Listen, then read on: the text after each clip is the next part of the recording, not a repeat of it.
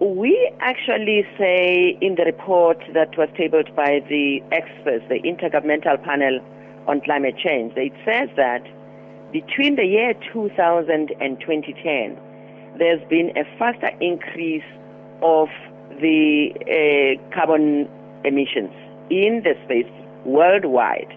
And that then says to you that with us as developing countries still requiring space to develop, because we shouldn't stop development because there are carbon emissions. That then says to us that there is a big challenge of ensuring that whilst we grow our economies to feed our people, to ensure that there's water, food security, and all that goes with it, at the same time, we've got to cut these carbon emissions. And that, for us, is actually one of the greatest challenges that is facing us, because indeed we've got to always continue to grow, but in a manner that doesn't grow these emissions. That then says to you that we have to find new technologies, new ways of doing things.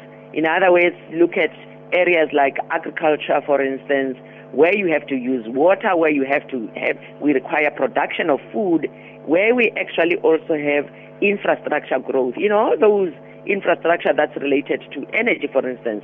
You need water, you need to grow, and therefore you need technologies, in other words, so that you don't have things like the old way of spraying using agricultural production, old ways of using crops and so forth that are actually also not just being kind to the soil and so forth. So all those issues that are related to development must continue to be balanced with the low emissions. So that's why we're saying we need a low carbon growth, and to maintain that, that's the biggest challenge.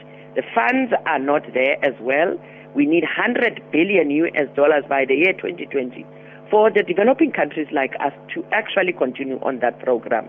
And therefore, that $100 billion must come from the developed countries as pledges, as contributions, because indeed they were able to grow their economies much faster years ago, leading us to where we are right now, where the world is facing this big challenge of climate change. And therefore, it's not just that we're not saying it's a punishment, but it's a contribution and it's an obligation for the whole world to actually reach equity, because we require an equitable world as we have passed this notion in the Sustainable Development Goals as well. So, Sakina, those are the things, the issues that we are facing. And as we negotiate from the point of view of being developed countries that are never going to actually say at some stage that we give up our development rights.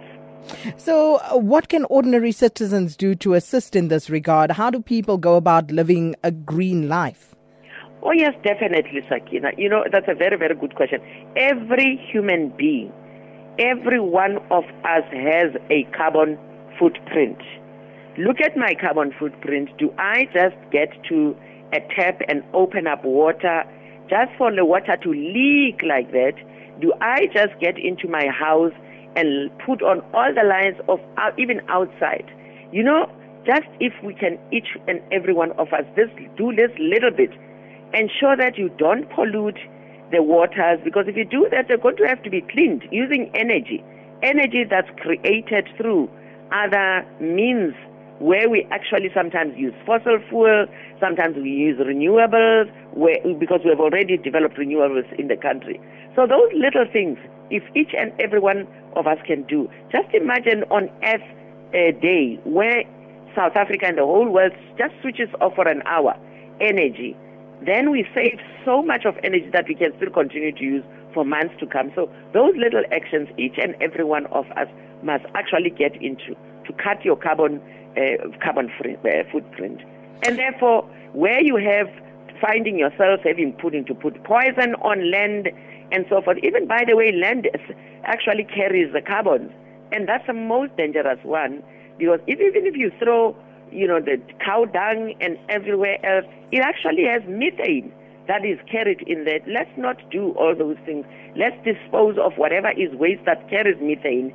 That's a gas like that one, which is quite inflammable, by the way. Let's actually also take care of all those things, each and every one of us.